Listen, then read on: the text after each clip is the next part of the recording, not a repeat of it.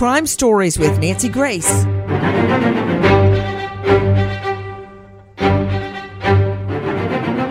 I hope you're sitting down. You may need to lay down for this one. An Oklahoma high school cheerleading coach busted for having sex with her daughter's underage boyfriend, also a student.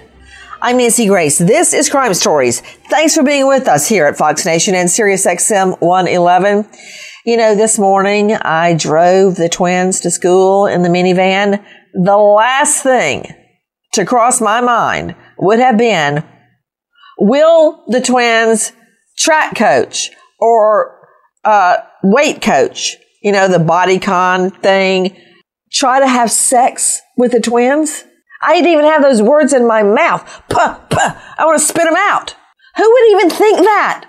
Again, thanks for being with us here at Fox Nation and Sirius XM 111. You know what? I don't even want to say it. I will let our friends at KOKO say it. Listen. The victim says Hawkins first sexually assaulted him while they were watching a soccer game at her home. The victim said it eventually turned into Hawkins picking him up during his lunch break, taking him to her home, and then they would have sex.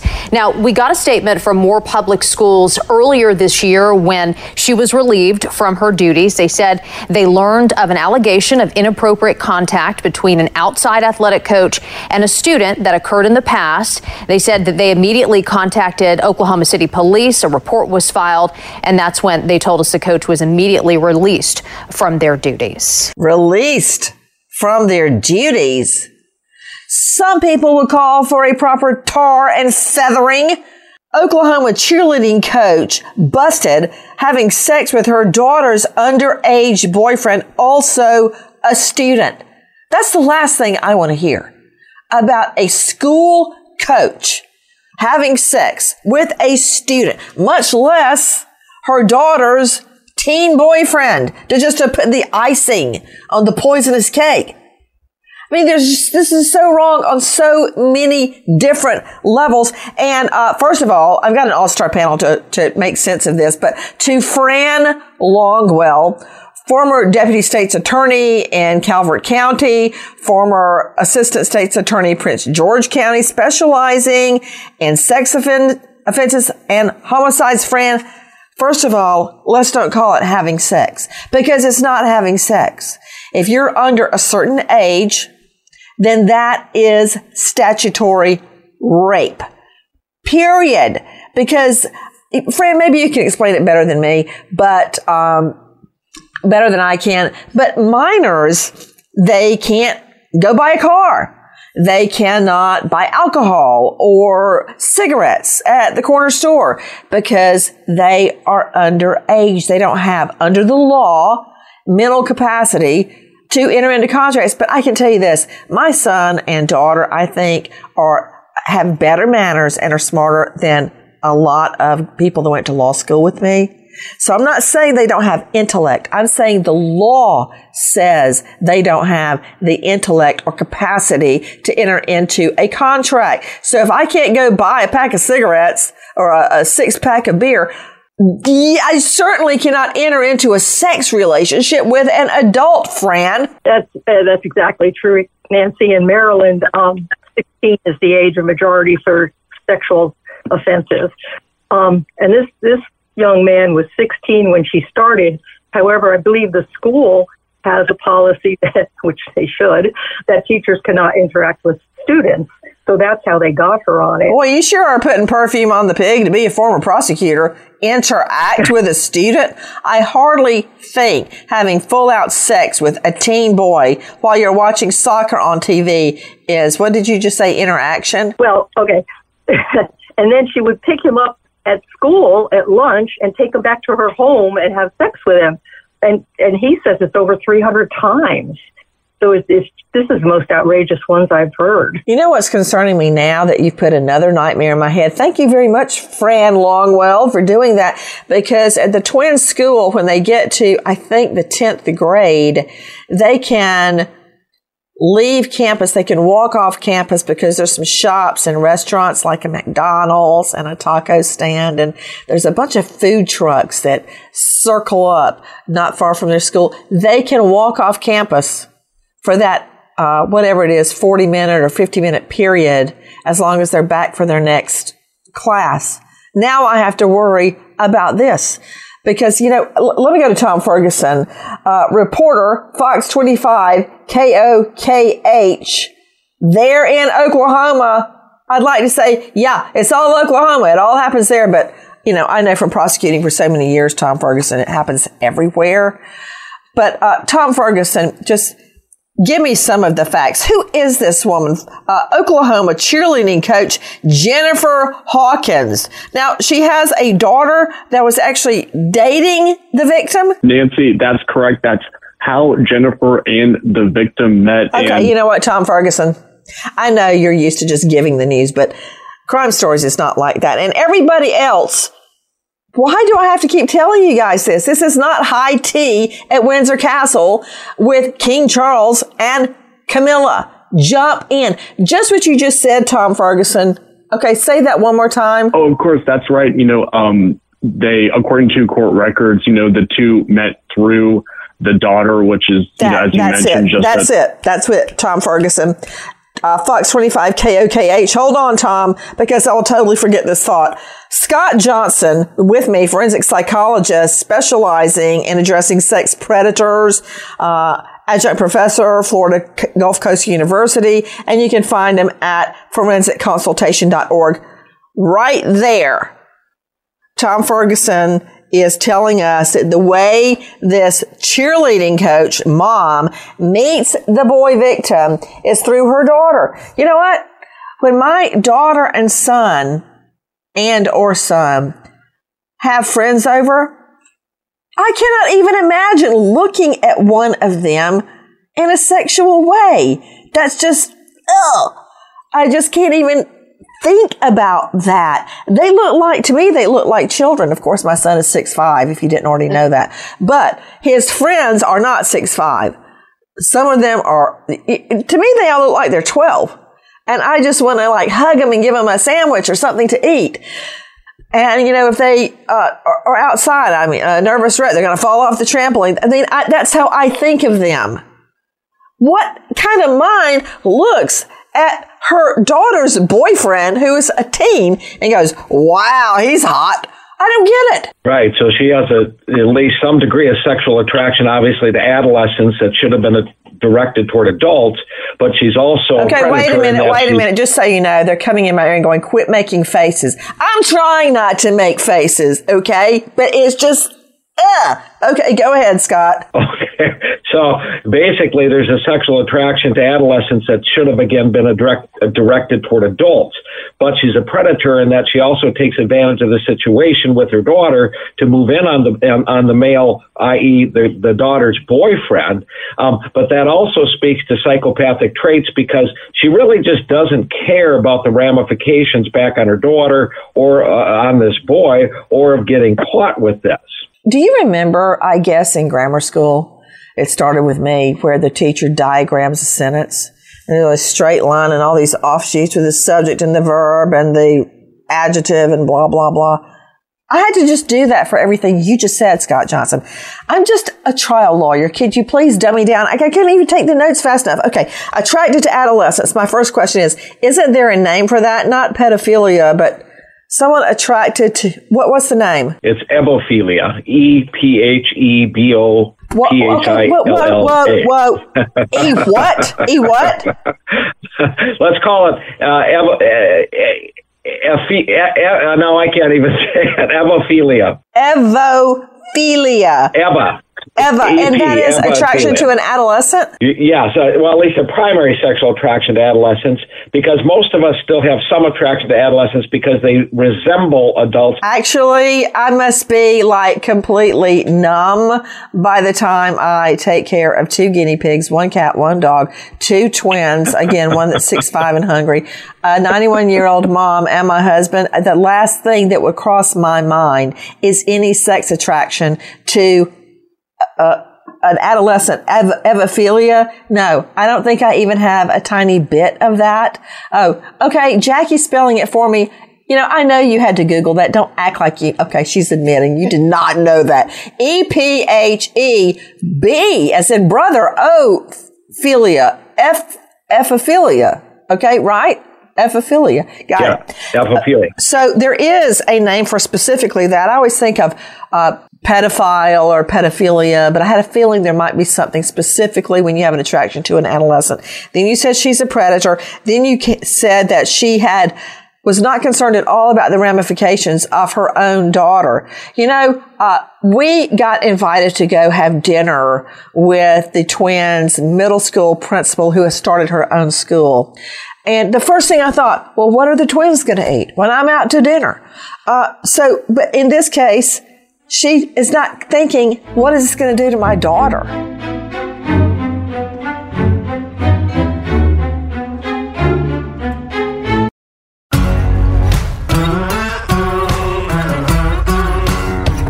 Crime Stories with Nancy Grace.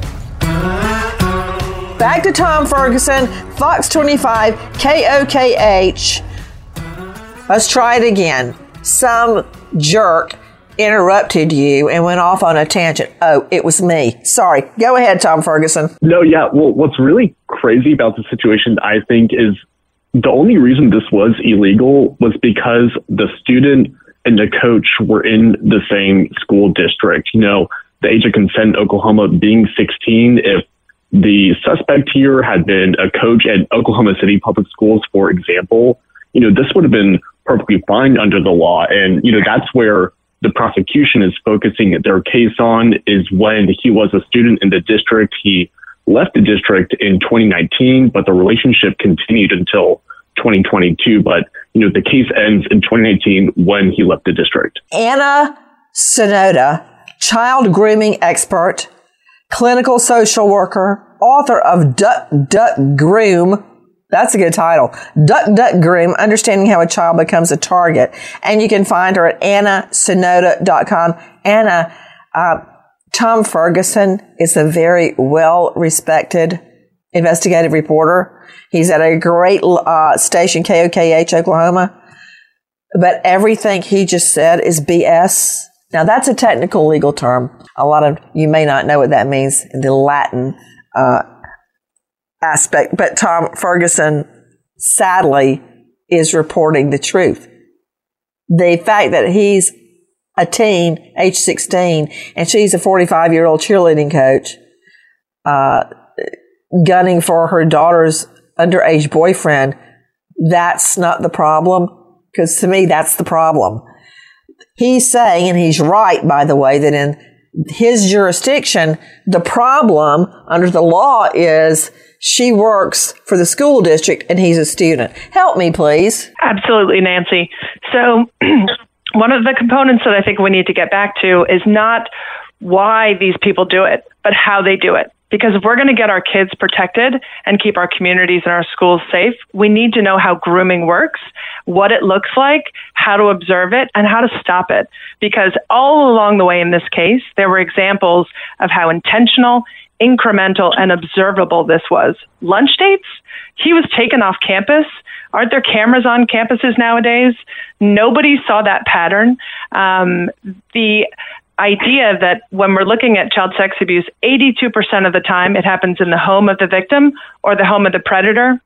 She was consistently removing him from peers and taking him off campus in order to get that hands-on access. Wow. You're super smart. You know that. Anna Sonoda joining me, child grooming expert, author of Duck, Duck, Groom, Understanding How a Child Becomes a Target. She's at annasonoda.com. You threw out a stat, and I want to remember that. 82% of the time that a child sex attack occurs, it's within one of the homes? Yes, ma'am. It's either in the home of the victim or the home of the predator. So we have examples all throughout this case of how the first incident occurred at her home, and then repetitively she's taking him off campus. These weren't observed hands-on incidents at school. These were events that were happening because she had access and she had available space, the two key ingredients to successful child abuse. If somebody had just been paying attention to this pattern of behavior of removing him from campus with the same person getting into his vehicle and asking aloud, questioning that pattern, we could have saved this boy. I'm trying to take in everything that Anna Sonoda has just said. Hey, Dan Scott with me, former LA County Sheriff Sergeant, and there's never a lack of business in LA. 26 years with Special Victims Bureau specializing in child abuse. Dan Scott, I'm going to get to more of what happened here, but you, like me, I think, have seen a lot of male pedophiles, a lot of male sex offenders, a lot out the yin-yang, but you don't always typically see a female sex offender. Exactly. It's more than 10 to 1. But I have had cases just like this with a female perpetrator embedded in the school. Most of the time they're married and they put on an air of a normal, fit in with the group. As Anna said, somebody saw this. I guarantee they did. Many other teachers or staff members saw her sneaking off campus, saw her picking him up around the corner, whatever her routine was, and they kept their mouth closed. If it was a male teacher... Yeah, I was just going to say, Dan, that since it's a female predator, they may have actually seen it and not thought anything of it. And even if they did think something and they were suspicious, they're less apt to speak up.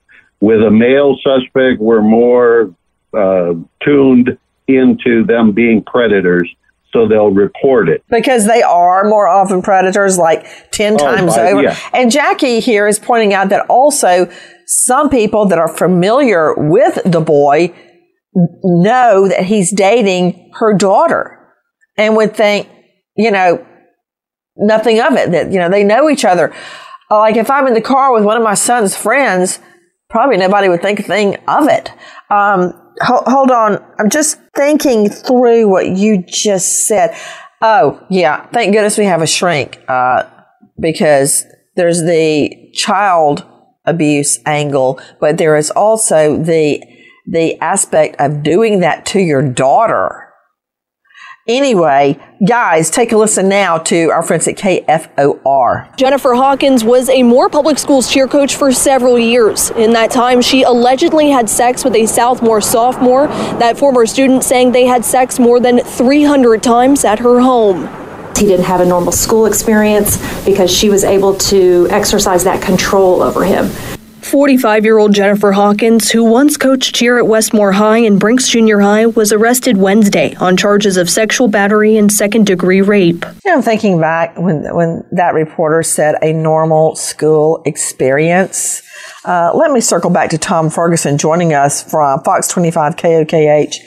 I look back on high school, and I specifically remember working alone after school with my Spanish teacher, Senor Perez. And it would never have crossed anybody's mind that he could have been a sex predator. Of course, he was not. He was wonderful. And then with my female teacher, often working, my French teacher, Madame Weber, it's hard for me to take this in. Can you tell me, Tom Ferguson, about the other layer of this?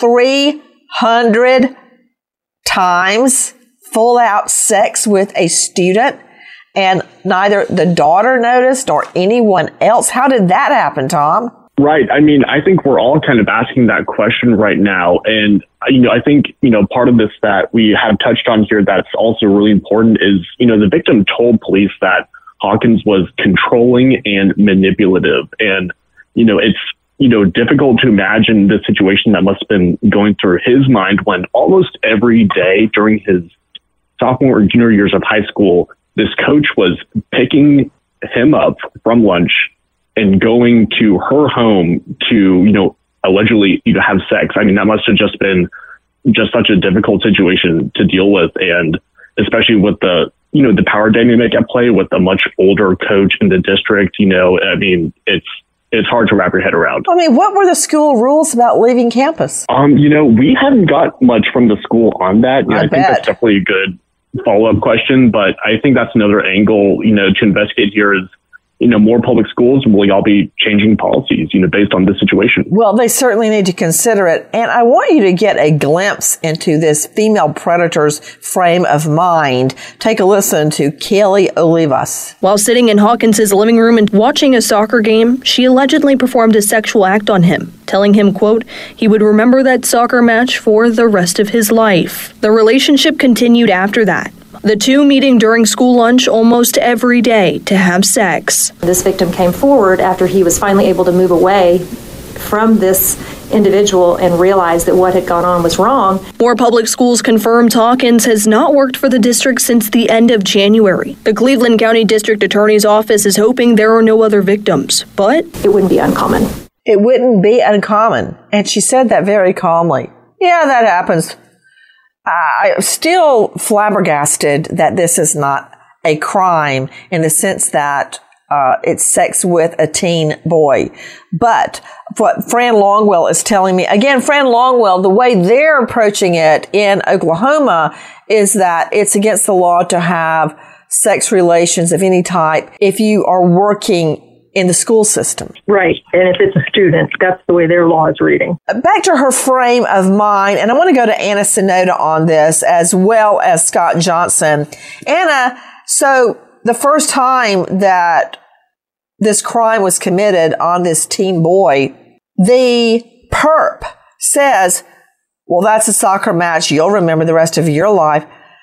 She's making light of this. She's making a snide remark. She's acting like it's acceptable and okay. Absolutely. And one of the things about grooming that's a hallmark is that it's intentional, it's incremental, and it's observable. There's a reason that she was at her own private home during that game, and that she used that time where nobody else was looking in order to attempt her first hands-on incident.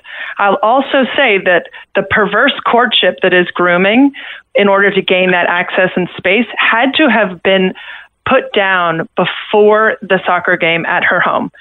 He felt comfortable enough to go to her home. He was not concerned about any predation at that time. But we have a very distorted perception of female predators in this country with male victims. It seems as if it's more of a rite of passage and not predation, which it is. And we know that female predators are underreported, underarrested, and underconvicted. So in this case, we have an opportunity in Oklahoma to highlight the perverse courtship that is grooming and how all along the way that boy was isolated from his peers and that she actually made herself more of a peer to him rather than being the adult that we all expected her to be. Scott Johnson, forensic psychologist joining us out of Minnesota and professor. Scott, what do you make of this woman, Jennifer Hawkins, in her 40s, old enough to know better, kind of making a sex joke? Wow, I guess that's a soccer game you'll never forget. I just want to just twist her little head off. What I really see her as, if we think about typologies of sex offenders, is I would call her a seductor child molester. Now, forget the fact that he's over 12. You do know I'm trying to write notes right now, right? Okay, so you don't have to go at 90 mph. Seductor okay. Child molester. Okay, go ahead. Right, and so even though he's in his teens, not under 12, I'd still call him that typology because she believed it was normal and an okay thing to do. And as Anna pointed out, she's normalizing the contact between them. And very specifically in the police report, I noted that she was downplaying what others thought about it, which meant she didn't care that others knew about it, but she was countering how others' opinions might play by saying it's just no big deal. Sometimes people just don't like what we do, but what we do is okay. So in her mind, it was okay to have sex with a minor. She's a sexual predator. She's no dangerous, in my professional opinion, than a male. We keep downplaying the seriousness of the female offender when, in fact, the impact on the victim is the same. And so, or maybe worse, because people don't really want to believe him that it was traumatizing when in fact it was. So she really just has psychopathic traits. She does what she does. She doesn't care about the outcome on her daughter, on the victim, or how even her peers are going to look at this. And the other side of this, which I heard people comment on, is, we know better when we're in a teaching profession than to engage in a sexual relationship with our students. Regardless of the law, there's ethics. And so she made a very predatory, deliberate decision and continued it out over several years to engage in sexual abuse, rape, etc. of this young man. What exactly is as you describe the typology, a seductor child molester? A seductor believes, number one, it's appropriate to be sexual with children. It's our obligation to help children, as Freud might have said, sexually actualize. And so they actually bond with their victims. They try not to cause any physical harm because they're constantly grooming and introducing different sex acts over time so as not to create significant fear or anxiety in the victim, which typically, by the way, in my opinion, usually it takes 5 to 8 years for a victim to come forward because of all the manipulation that's happened. And in this case, it was a little over 5 years. And so it takes that long for a victim to start sorting out, this was really wrong. Speaking of manipulation, take a listen to KOKH. According to court records, Hawkins would take the victim to her home in Oklahoma City. The victim reported Hawkins was, quote, manipulative and controlling, and that the two had sex over 300 times. There's been a lot of impact on this victim in particular because of the nature of this relationship, because it was so controlling, and his entire high school time frame where he should have been a student and should have been enjoying being a student was in a relationship with her where she limited his friends and his interactions with others. Tom Ferguson joining us from KOKH. Where would the daughter be, her teen daughter, when all of this is happening? Well, Nancy, just thinking about just the dynamics at play here and how this impacted both Hawkins' family, but also the victim's family, I know just must have been incredibly difficult for everyone involved to just be seeing and be aware of. But I guess this was happening, the sex attacks were happening mostly during the day at the lunch break, so the daughter would presumably be at school. Right.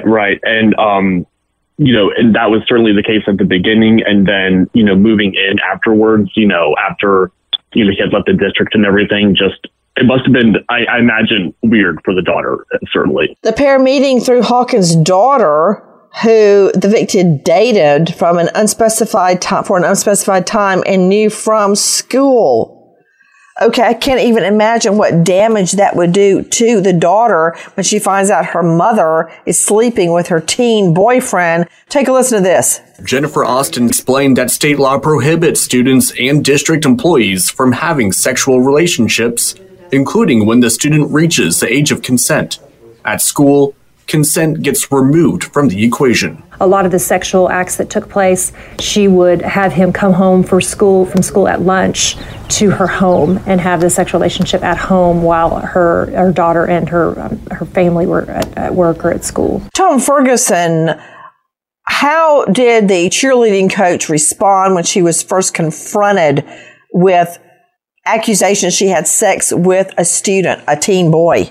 Right. Apparently, in the police report, it says, at first she denied this inappropriate relationship. And then, afterwards she, broke down and, these authorities were asking her, how many times did this happen? And, she just repeated I don't know. And so, being confronted with this, I don't even know, I can't imagine being in the room. Can you imagine, going up to a cheer coach and saying, hey, we have this information. What do you say about this? It just must have been, quite the situation. Talk about what the daughter thinks. What about her husband? Take a listen to our Cut 10. KWTV. Prosecutors charged 45-year-old Jennifer Hawkins with second-degree rape and sexual battery. The mother and wife was a longtime cheerleading coach at Westmore High School, Brink Middle School, and the University of Central Oklahoma. Police were notified in January of the alleged sexual misconduct between Hawkins and the victim. Police say the victim sent a detailed letter to Moore Public School officials about his 5-year-long sexual relationship with Hawkins. These documents say this was a years-long relationship between a former student and a district employee. Situations like this can have lasting impacts on victims. 45-year-old Jennifer Hawkins arrested and booked into the Cleveland County Detention Center. According to court documents, Hawkins was a cheer coach at Westmore High School and Brink Junior High. The victim, a now former Southmore student.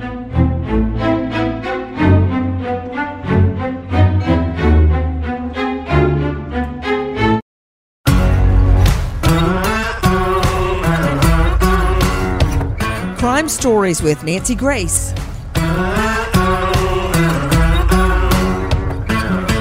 Tom Ferguson, KOKH. Tom, again, thank you so much for being with us because you really cracked this case wide open. What about her husband? What's become of him? I wish I had an answer to that, but I don't have any details on the husband.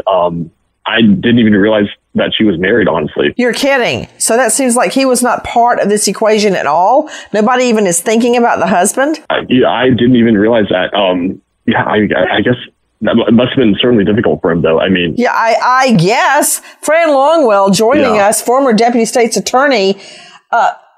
So often, the spouse refuses to believe that anything untoward has happened. Yeah, I agree. I think that is it. There was, I don't know if you recall this case, there was a case in Miami where Jason Myers, he was 47 and had sex with a 17-year-old victim 3 times. He was her creative writing teacher. He was married with a pregnant wife, 3 kids, and then he got sentenced to life in Florida, which he should have. But I've seen it over and over where the spouses don't want to recognize, even in physical child abuse, they don't want to really accept the fact that that other partner is doing that to their child. I'm trying to figure out the effect this would have on a marriage, on a family. To you, Scott Johnson, forensic psychologist, joining us. What about it, Scott? Well, certainly it would likely erode and destroy the marriage. I mean, to have something so devastating happen, and perhaps the husband had no idea this was going on, but they may have had little inklings something was going on, but didn't quite know what to make of it. So the relationship between her and her daughter, her and her husband, et cetera, are done. I mean, how do you trust again? Plus the shame that she brought on them that was just unexplainably unexpected. I mean, how to deal with that in a healthy way. I'm not even sure therapy helps, but, so she didn't care though. She had no concern about the impact on anyone. She was just more interested in having her sexual toy, if you will, i.e. the victim. It reminds me a great deal of Mary Letourneau. Do you recall her, the teacher, who started having sex with, I guess he was 12 or 13, 12, Billy? He was 12. She was 34. And then she went to jail and was let out on conditions, one being not to be around him. And the cops, of course, immediately bust her in the car at night, locked in with him, having sex. I mean, it completely tore apart her family. And I don't mean just the spouse. But when you have children, what do your children think the rest of their lives? Wow, mommy was having sex with a 12-year-old and it ruined our marriage. I don't think there's any coming back in the marriage after that. And it brings to mind a friend. I consider him a friend, Owen LaFave. You often hear the wife's name, Deborah LaFave. Take a listen to our friend Jesse Palmer at Daily Mail in our Cut 13. Deborah LaFave, a Florida high school English teacher who had sex with her 14-year-old student. 1 year later, she pled guilty to 2 counts of lewd and lascivious behavior involving a minor. The public outcry was tremendous. 24 years old at the time, LaFave blamed her actions on being bipolar and hypersexualized, claiming she had been raped when she was a teen. Mental illnesses are real. They could cause good people to do bad things. Her attorney famously told the judge she was too pretty for prison. In the end, LaFave pled guilty to lewd and lascivious behavior.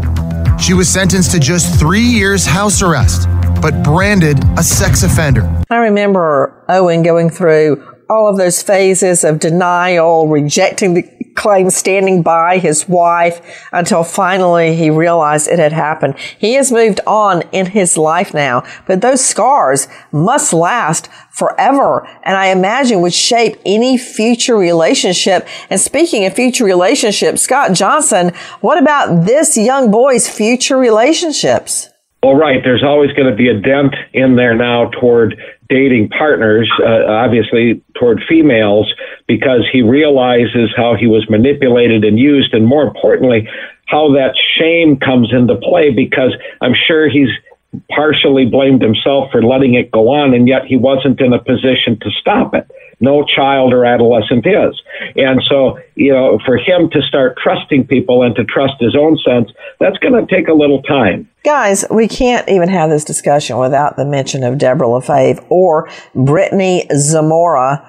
Take a listen to our friends at Inside Edition. Shocking new details are emerging about a 6th grade teacher accused of having sex with her 13-year-old student. Texts allegedly sent to the teen by elementary school teacher Brittany Zamora were just released by prosecutors. OMG, LOL, you're so cute, baby. I wish you could have stayed after with me, she wrote. He answered, me too. I wish we could just hang out together whenever we wanted. Ah, baby, I know what you mean. You're all I think about. You will be my wife one day in this crazy life. She wrote back, I'll give you whatever you want, baby. The 27-year-old teacher allegedly met the student for sex on 4 occasions and sent him nude selfies.